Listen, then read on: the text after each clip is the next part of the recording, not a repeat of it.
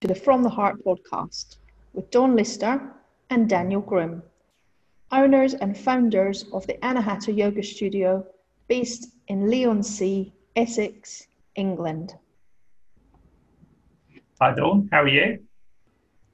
I'm okay, but just okay. I'm not perfect, but I'm okay. How are you? I'm well today, thank you. That's good. Very well. I've been indulging in a bit of seaside swimming, which has been really lifting my mood and enjoying these last little moments of summer that we've been having. So feeling quite good today. I've been sea swimming as well, as you know, and the water is definitely getting chillier. And I've been playing around with the idea of a wetsuit, but I have worn a wetsuit before, and I did look like one of those 18-month-old kids, and you know those all-in-one suits they wear, where they zip them up and their arms literally are horizontal to the sides of their body, and you can't move in it. It's so uncomfortable. So I'm not sure. I may be a fair weather swimmer. I may stop when it gets really cold. Yeah, I've got my wetsuit ready and the aqua shoes, and I was just saying to someone the other day, when it gets really cold, I don't put my head under, so I've invested in a bobble hat that I can wear in the sea to keep me warm. All that. So I'm fully prepared. So I'll look as big an idiot as what you may look, Dawn. Oh my goodness. I think I'm going to have to talc myself into it. Anyway, sea swimming, it's a good thing. I like it, love it. It is. Well, it's great for low mood, apparently. Oh, maybe I'll go and jump in there after this podcast then. Lift my spirits.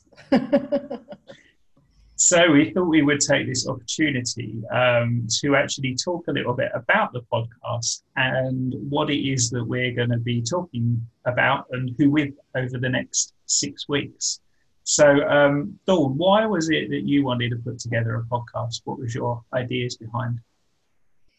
So, well, I love to talk, as we know, and I have so many interesting conversations with so many different people. I think you and I are very fortunate in our line of work in that we meet very insightful people who've done a lot of work on themselves, who are following a whole variety of different paths. And it's absolutely fascinating. And I kind of often forget what they've told me and think, oh, I wish I could remember what they said so I can share the wisdom with other people.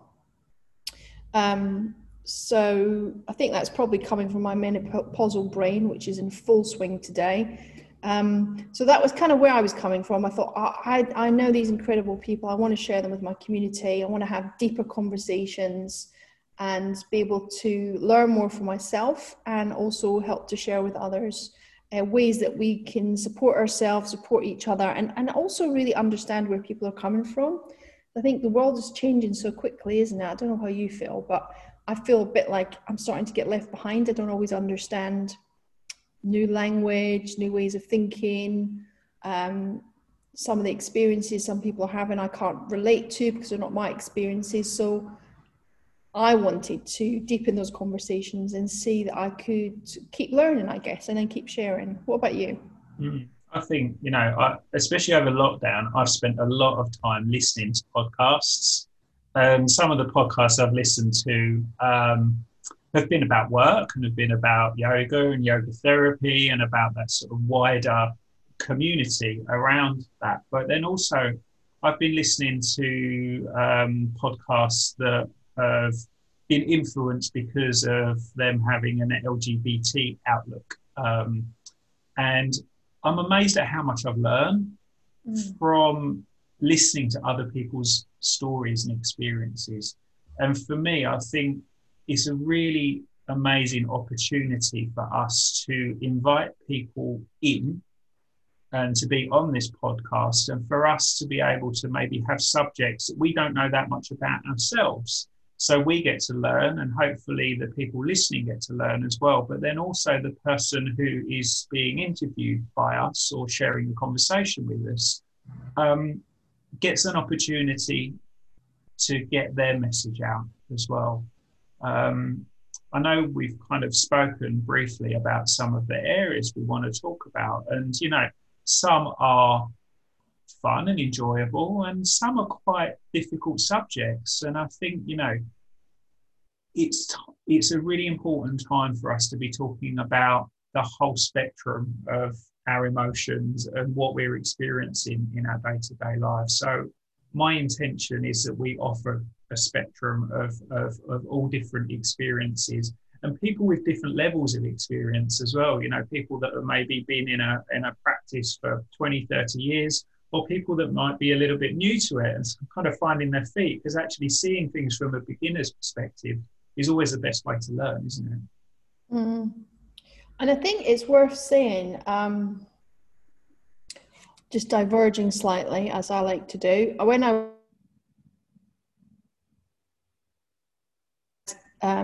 drinks with some friends who live in Italy, and they were asking me about yoga and sort of really got fixated on asana being a practice, and asking me what yoga really meant to me. And I said, well, yoga is everything. I said, this conversation is a yoga, how we eat is a yoga, the way we reflect is our yoga, the way we work, do our job is a yoga. It's about the intentionality of everything that we do, the way we look at everything and respond to everything, and the way we receive and filter and manage our information. And that was quite mind-blowing to them. And I think for me, although we're both yoga teachers, we have a yoga studio, it really bleeds into everything in our life, doesn't it? The practices and the things we've learned and understand, we can take into everything we do, and it becomes a tool that transforms everything, because it's all about our mindset and the way we understand things and the way we approach things. Yeah, I would really agree with what you've said. And I think, from an outsider, maybe looking into the perspective of what yoga has the potential to show you, it can feel really quite bewildering and quite a scary place to be. And I think what might be useful is maybe if you could explain a little bit more to people, Dawn, about why you realised in the first place you needed some form of support through yoga or meditation, or when your journey sort of started to be that you started to question beyond what you was experiencing within yourself and looking for those answers. So it's a big question. I guess for me, my first experience of yoga, as I've mentioned often when I'm asked, is I first did a practice when I was about 18 in a gym, literally in a weight training gym. They put some mats in the middle of the gym. People were crushing their weights around us a little bit, and we did some practice. And then I just felt amazing after the practice, really enjoyed the way it made me feel physically and how much calmer I felt. And then from there on in, went on to do, I would say I did yoga. And I did it for a number of years, even to the point where I did my teacher training and became a teacher. And I guess that I didn't really get what yoga was till much later in life. I would say I did yoga and I did asana and I did meditation. I did those practices as separate entities that I went to and practiced and performed. And I would have said I performed an asana or I performed or took part in a meditation practice, versus those things being supports in my life. They were just things I did as like little escape pods to get off feeling uncomfortable. And I guess for me, I didn't realize that I was unhappy and uncomfortable until I got to my early 30s, where my marriage had fallen apart. I was getting divorced. I had 3 young children on my own. I didn't really have much support around me because obviously my upbringing was very challenging. I was brought up in a cult. I didn't really have the support of my parents or brothers and sisters around me, particularly at that time. And I was very low. And I remember just thinking at some point, I wish I wasn't here. I just don't want to do this anymore. It's so hard. And that was at the point where I thought, gosh, I know I do a yoga class and I feel incredible. And then I come away and I feel awful. I feel, really dark, to the point where even suicidal. And it was like a little switch went off in my head, was, well, why can't I take what I know in my yoga class or in my meditation practice and make that work for me in my life? And I didn't really know the answer. And that's when I went into therapy in earnest. So that was my beginning point of saying, I know I can feel better because I do when I'm meditating and I do when I'm practicing yoga. But when I'm not doing those things, it's almost as if the switch goes off again. So then entered into therapy and began to unpick some of the trauma that had been my early life and that had caused me to make some very poor choices as a young adult in my 20s. And then from there, over the years, it's been an ongoing process of uncovering self-compassion, healing, understanding myself and others, a lot of forgiveness, a lot of self-compassion, a lot of getting it wrong and making mistakes, but over the years finding different things at different times that supported me in my own journey to become whole, I guess, or to remember that I was whole, because I never was not whole. We always are. We just sometimes forget. So I guess, I don't know, does that answer the question up to a point? Absolutely. I think, there was an awful lot of things that were going on for you, but it wasn't until you got to that point where you felt almost broken down that you actually reached out for support. Mm-hmm. And I think, what's so amazing about yoga is it does have such a wide variety of different things that it can offer to you, but fundamentally it isn't the answer to anything. It's just a way of accessing emotions, feelings, thought processes, starting to allow you to become aware of your responses and your behaviors around when you're feeling those things. And ultimately, yoga won't sort the problem out for you. The only person that can is you. And I think that is a fundamental learning that I've experienced within my practice, especially more recently. As you know, I am a gay man, and I really struggled growing up accepting that I was gay. And I've done some more recent therapy now and realised underlying that was this deep sense of loneliness. And that loneliness I've really experienced again over COVID lockdown, feeling cut off and feeling I didn't have anybody when I knew I did have lots of people. I just didn't know how to access them. Mm-hmm. So it's only been through the yoga practice that I had the right practices to be able to recognize that these have been themes that have ran through my life time and time again. And every time I feel that loneliness, I go into a state of, self-deconstruct, whatever that is at that time, whether it's drugs, alcohol, work, relationships, shopping, you name it, whatever comes up will come up. And actually, for me now, it's really important that I recognize when I start to do those traits and I connect to something that feels more powerful than me, which is accessed through my yoga practice. And that's actually a self-belief in us as human beings. I really do have this belief that actually collectively we're really powerful. And when we're on our own, we're actually quite weak.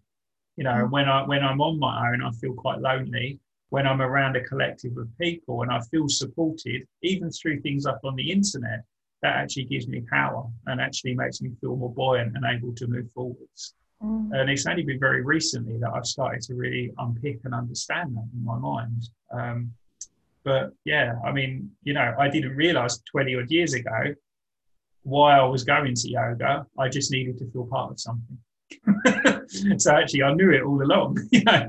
It's just been keep recognizing what's happening and keep acting in ways that nurture and support me rather than disrupt me in some way. That's really powerful. I kind of feel like I almost wanted to take a moment and just... So you said, I knew back then I wanted to be part of something I mean, you didn't know consciously, but there was an unconscious awareness that you were part of something during your yoga class.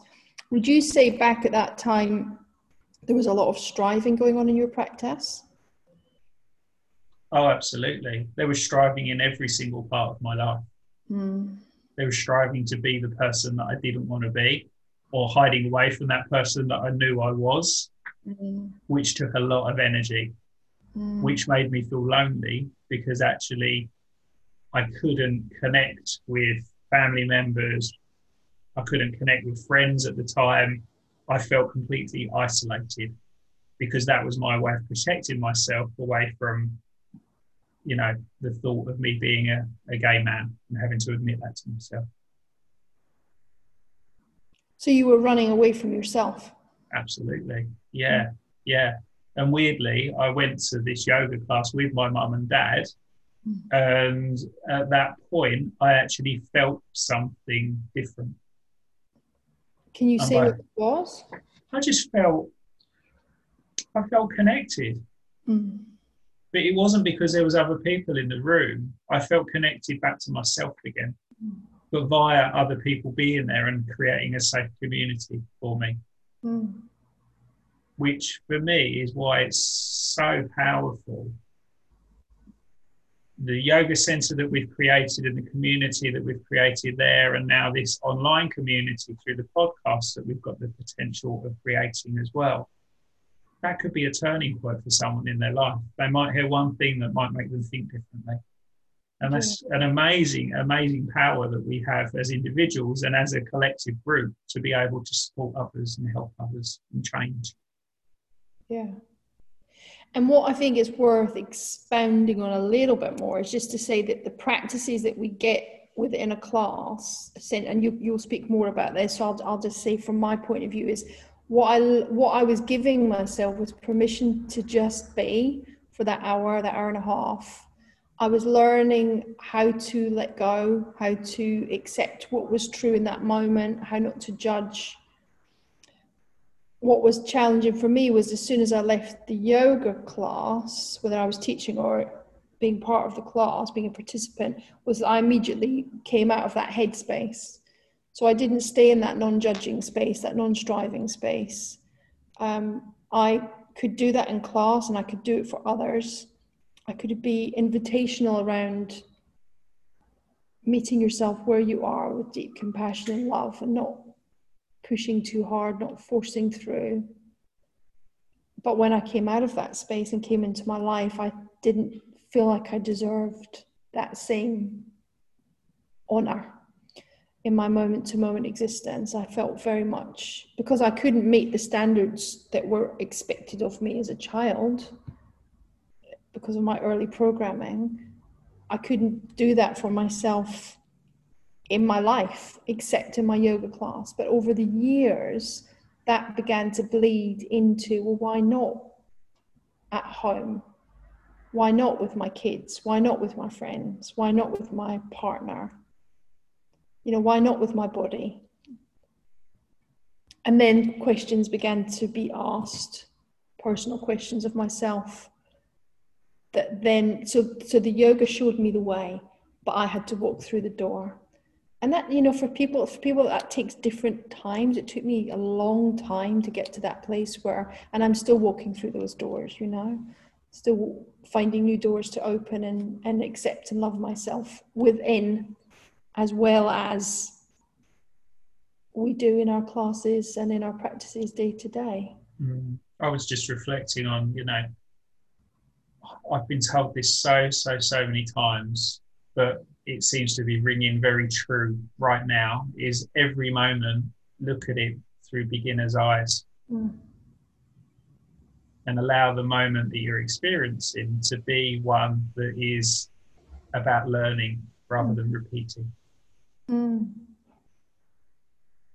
This is it. This is the core of a mindfulness practice, acceptance, complete acceptance with non-judgment of the present moment. And as we know, there is only now. There is, the past is gone, the future is not here yet. It's a cliche, but it's true. And in the now, we it's fresh, it's different, it's brought with it everything different from than previous moments. So we have to open ourselves up entirely to the freshness of this moment with deep, deep compassion and deep love. And that took such a long time to learn, and still something, we call it a practice because we have to practice doing it. Is how easy, and it might be worth just shifting into this gear a little bit. How easy is it to forget? On a daily basis, do we forget to stay in that moment and get drawn into our old habits? I know we all have our different habits, and I'm very honest, my addictive personality is one of overwork, and it's a blooming nightmare. So easily crank up a gear and take on more clients or more work or more projects or more listening, and then you'll forget about yourself and you'll forget about what you need, and then you'll end up poorly, a bit like I'm feeling today, a bit worn out, exhausted, still recovering from COVID, probably overdoing it a bit. So, would you agree? Do you think that's something that we have to continually practice? Well, I've resided to the point now that actually, and I've heard this be said time and time and time again to me, that ultimately your life is your practice. Mm-hmm. So therefore, every moment that we're operating consciously within our lives, we have an opportunity to be compassionate and kind, or to be hurtful or unkind. Mm-hmm. And I know what avenue I try to choose as much as possible, but actually falling into the hurting and unkind place can be a place that actually feels very safe and comfortable for myself and many other people, so that the reason that the practices are there is to keep reminding you to go back. How can you be more kind? How can you offer more kindness? How can you take more care of yourself? And can you say a little bit, in your opinion, why do you think people slip back into those old practices, which actually we know are only going to cause us grief in the long term? I think it's really simple, because they're familiar to us. They feel safe. They feel the place that we've done more of the harming than we had of the being kind to ourselves. So therefore the harming place just feels the easier place to be. And that's the thing, isn't it? If it's familiar, even if it's not right, it's like we know what's going to happen. So there's a safety in that knowing. It's like, well, that happened before and I survived it. It wasn't nice, but I survived it. And I think this is an unconscious conversation that happens. It isn't conscious. I've managed that before. It didn't kill me. So I'm gonna go and do a bit more of that again. But if I try something completely different, that could be really, really scary. Well, I think, if you without going into a sort of,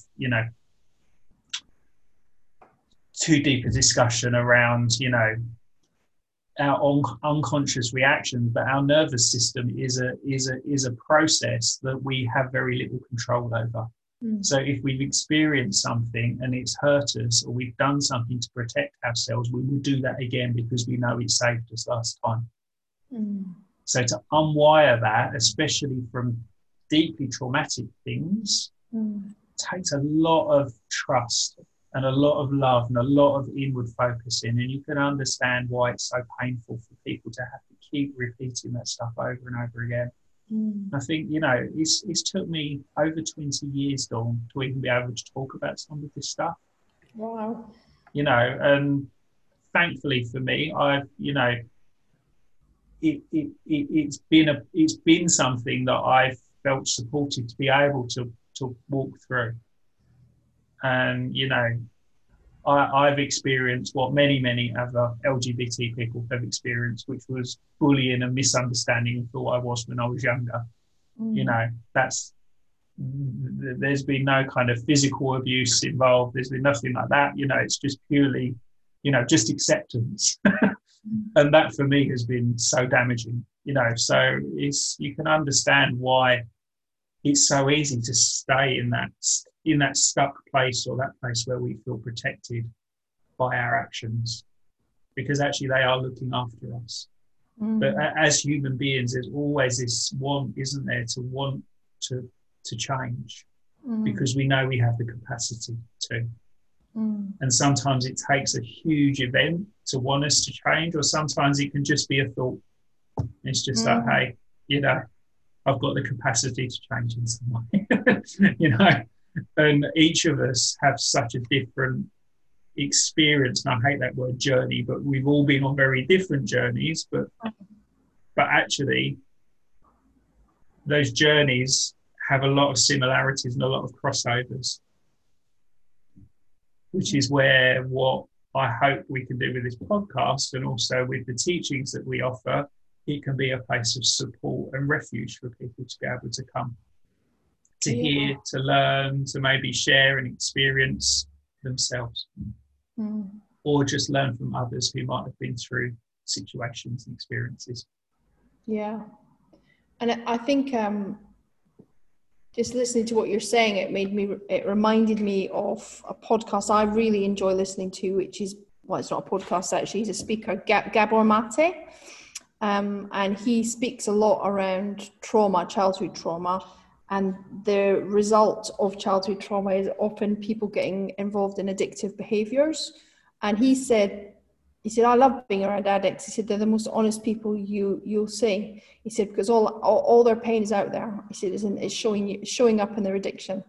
He said, whatever it happens to be, he said, drugs, alcohol, shopping, sex, anything. He said, it's out there. What we're seeing is their trauma on their skin, it's on their clothing, it's outside their body. He said, that's their pain. And what they're saying is, I cannot live with this pain, so I'm trying to numb it. The pain is just too great. And actually the first step for me, when I accepted that I was deeply, deeply traumatized by my childhood, was I'm in a lot of pain. And my God, I've been in a lot of pain for such a long time. And I wasn't even aware that I could feel anything other than I felt, which was on a state of high alert and deep anxiety, which I personally coped with by becoming extremely helpful to everybody. Like, if you asked me, everybody would ask me to do everything because it bloody well get done for sure. You know, I'd just pile it on, no problem. If I have to stay up to 1 a.m, that's not a problem. It will be done. You know, I just would work. And then what happens is your own well-being is like, it doesn't even exist. And then this little part of you that's inside your soul, whatever you want to call it, just shrinks and disappears. It's just waiting there very patiently, giving you the old prod every now and then, telling you it's not happy, but making you feel, you feel sad, you feel lonely, you feel rage, you get sick. And then eventually, if you keep ignoring those little voices or these little signals that are your body's way of telling you that actually this is not how you're meant to be living your life, it'll keep kicking you and make those kicks bigger and stronger until you have to stop and pay attention. And I guess the lesson I hope that people can take out of perhaps listening today is like, listen to your inner voice. You know, if you're uncomfortable, if you're on edge, if you can't relax, if you give more of yourself to others than you do to yourself, if you have some addictive behaviors, that's a warning. That's your trauma showing up for you in the real world. And it's like, just stop and start being a bit kinder to yourself. There's the starting point. And being kinder to yourself doesn't necessarily mean jumping into a yoga class, although it might be. It might be going for a swim, going for a walk, taking a long bath, getting into therapy, curbing your spending habits, getting rid of some crappy friends, but start really putting yourself first, and everything else starts to, become a little bit more understandable and tangible in terms of how you're going to move forwards from that place. What's your thoughts around that, Daniel? I think, it's such an easy thing to do, to ignore what's happening.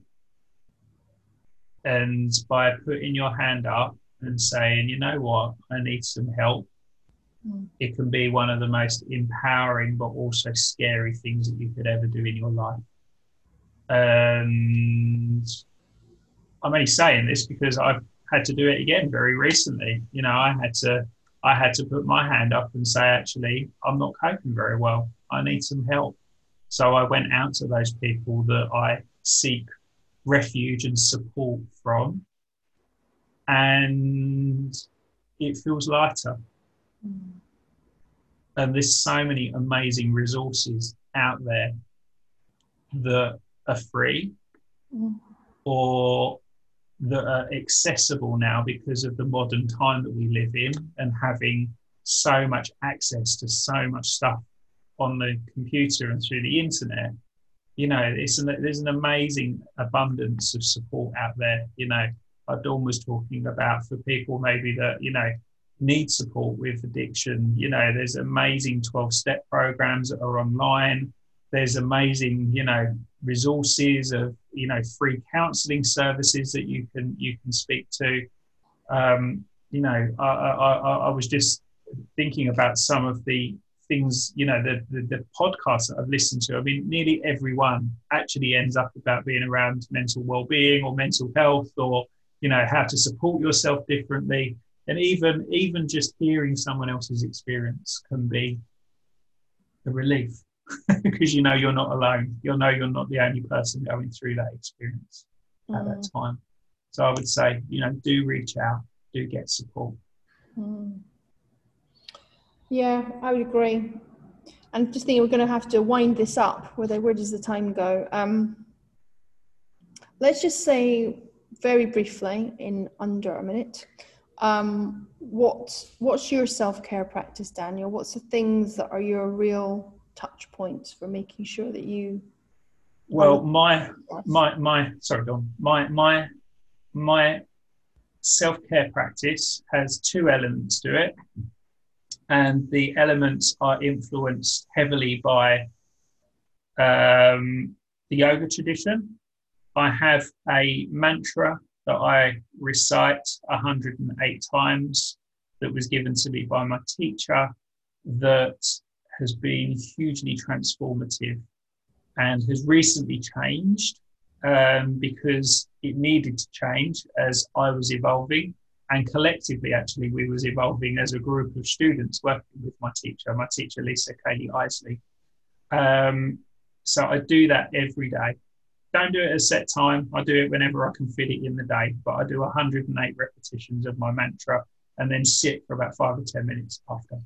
The other thing that I do religiously is a practice called Yoga Nidra, which is a deep relaxation practice, which I take influence from two teachers, Uma Dinsmore Tully and Rod Stryker. And I would say them two have really kind of influenced the way that I use Yoga Nidra. And for me, by doing those things on a regular basis, they keep me in check. Other than that, I go running, swimming, cycling, walking, talking, reading, podcasting, eating, living. Blah, blah, blah. Living, yeah. How about yourself, Dawn? So I guess it's similarly. I have a mantra that I practice, and it changes from time to time. If I feel I need to develop my compassion gene a little bit more, I'll practice the mantra from my teacher Ram Dass. I am loving awareness, again 108 times. I find mantra practice very powerful. Setting the intention to expand my heart, firstly to myself and then to others. It's always creates a wonderful feeling of spaciousness. But I also make sure several times a day I check in with how I'm feeling. So I might just take a moment and just, how's my breath? How am I feeling in my body? Where's my head? And then I might make a little adjustment. So if I'm breathing very shallow, I'll take a moment to do some deep breathing. If I'm feeling a bit anxious, I might meditate for a bit longer, or do a yoga nidra as you suggest. I've been doing more of those myself recently. But big thing for me is being outside. So I'll either have I'd like to say I swim in the sea. I'm not really sure you could call it swimming. I kind of paddle up and down a bit, looking like I'm drowning. Or I'll go to the woods, or I'll be in my garden. I've just put a greenhouse in the garden, so we're starting to grow a few things. But I find that really, it slows me right down. So I have a tendency to run at 100 miles an hour. So my practice is to slow everything down, even to the point that I walk quite slowly, I drive slowly. Pretty much everything I do, I try to do at a slower pace to calm my nervous system and to stay very present in the now. But that checking in with myself is absolutely key. And if you're somebody who struggles with that, stick a little alarm on your phone, and just when it pings off, it's your moment to check in and then do what you need to do so you feel okay. Yeah, that's what I do. So we were going to finish off our podcast each week with our favourite quote of the week, and it does change from time to time. It depends on what we're working on ourselves, doesn't it? What's your favourite one, Daniel? My favourite one was one that I heard quite a few years ago. I'm just going to bring it up on the phone so I can read it because it's a little bit long. But it reminds me of actually someone that you know very well, Karen Atkinson. Amazing mindfulness teacher, and I think it kind of sums up my take on yoga and mindfulness, and just how important it is to laugh sometimes.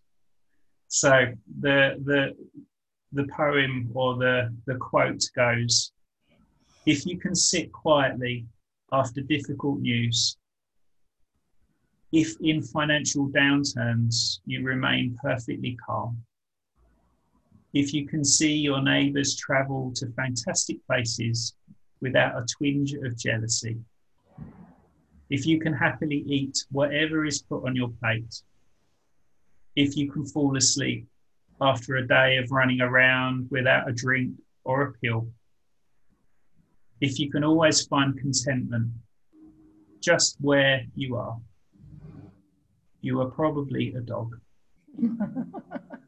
I love it. Woof. Absolutely.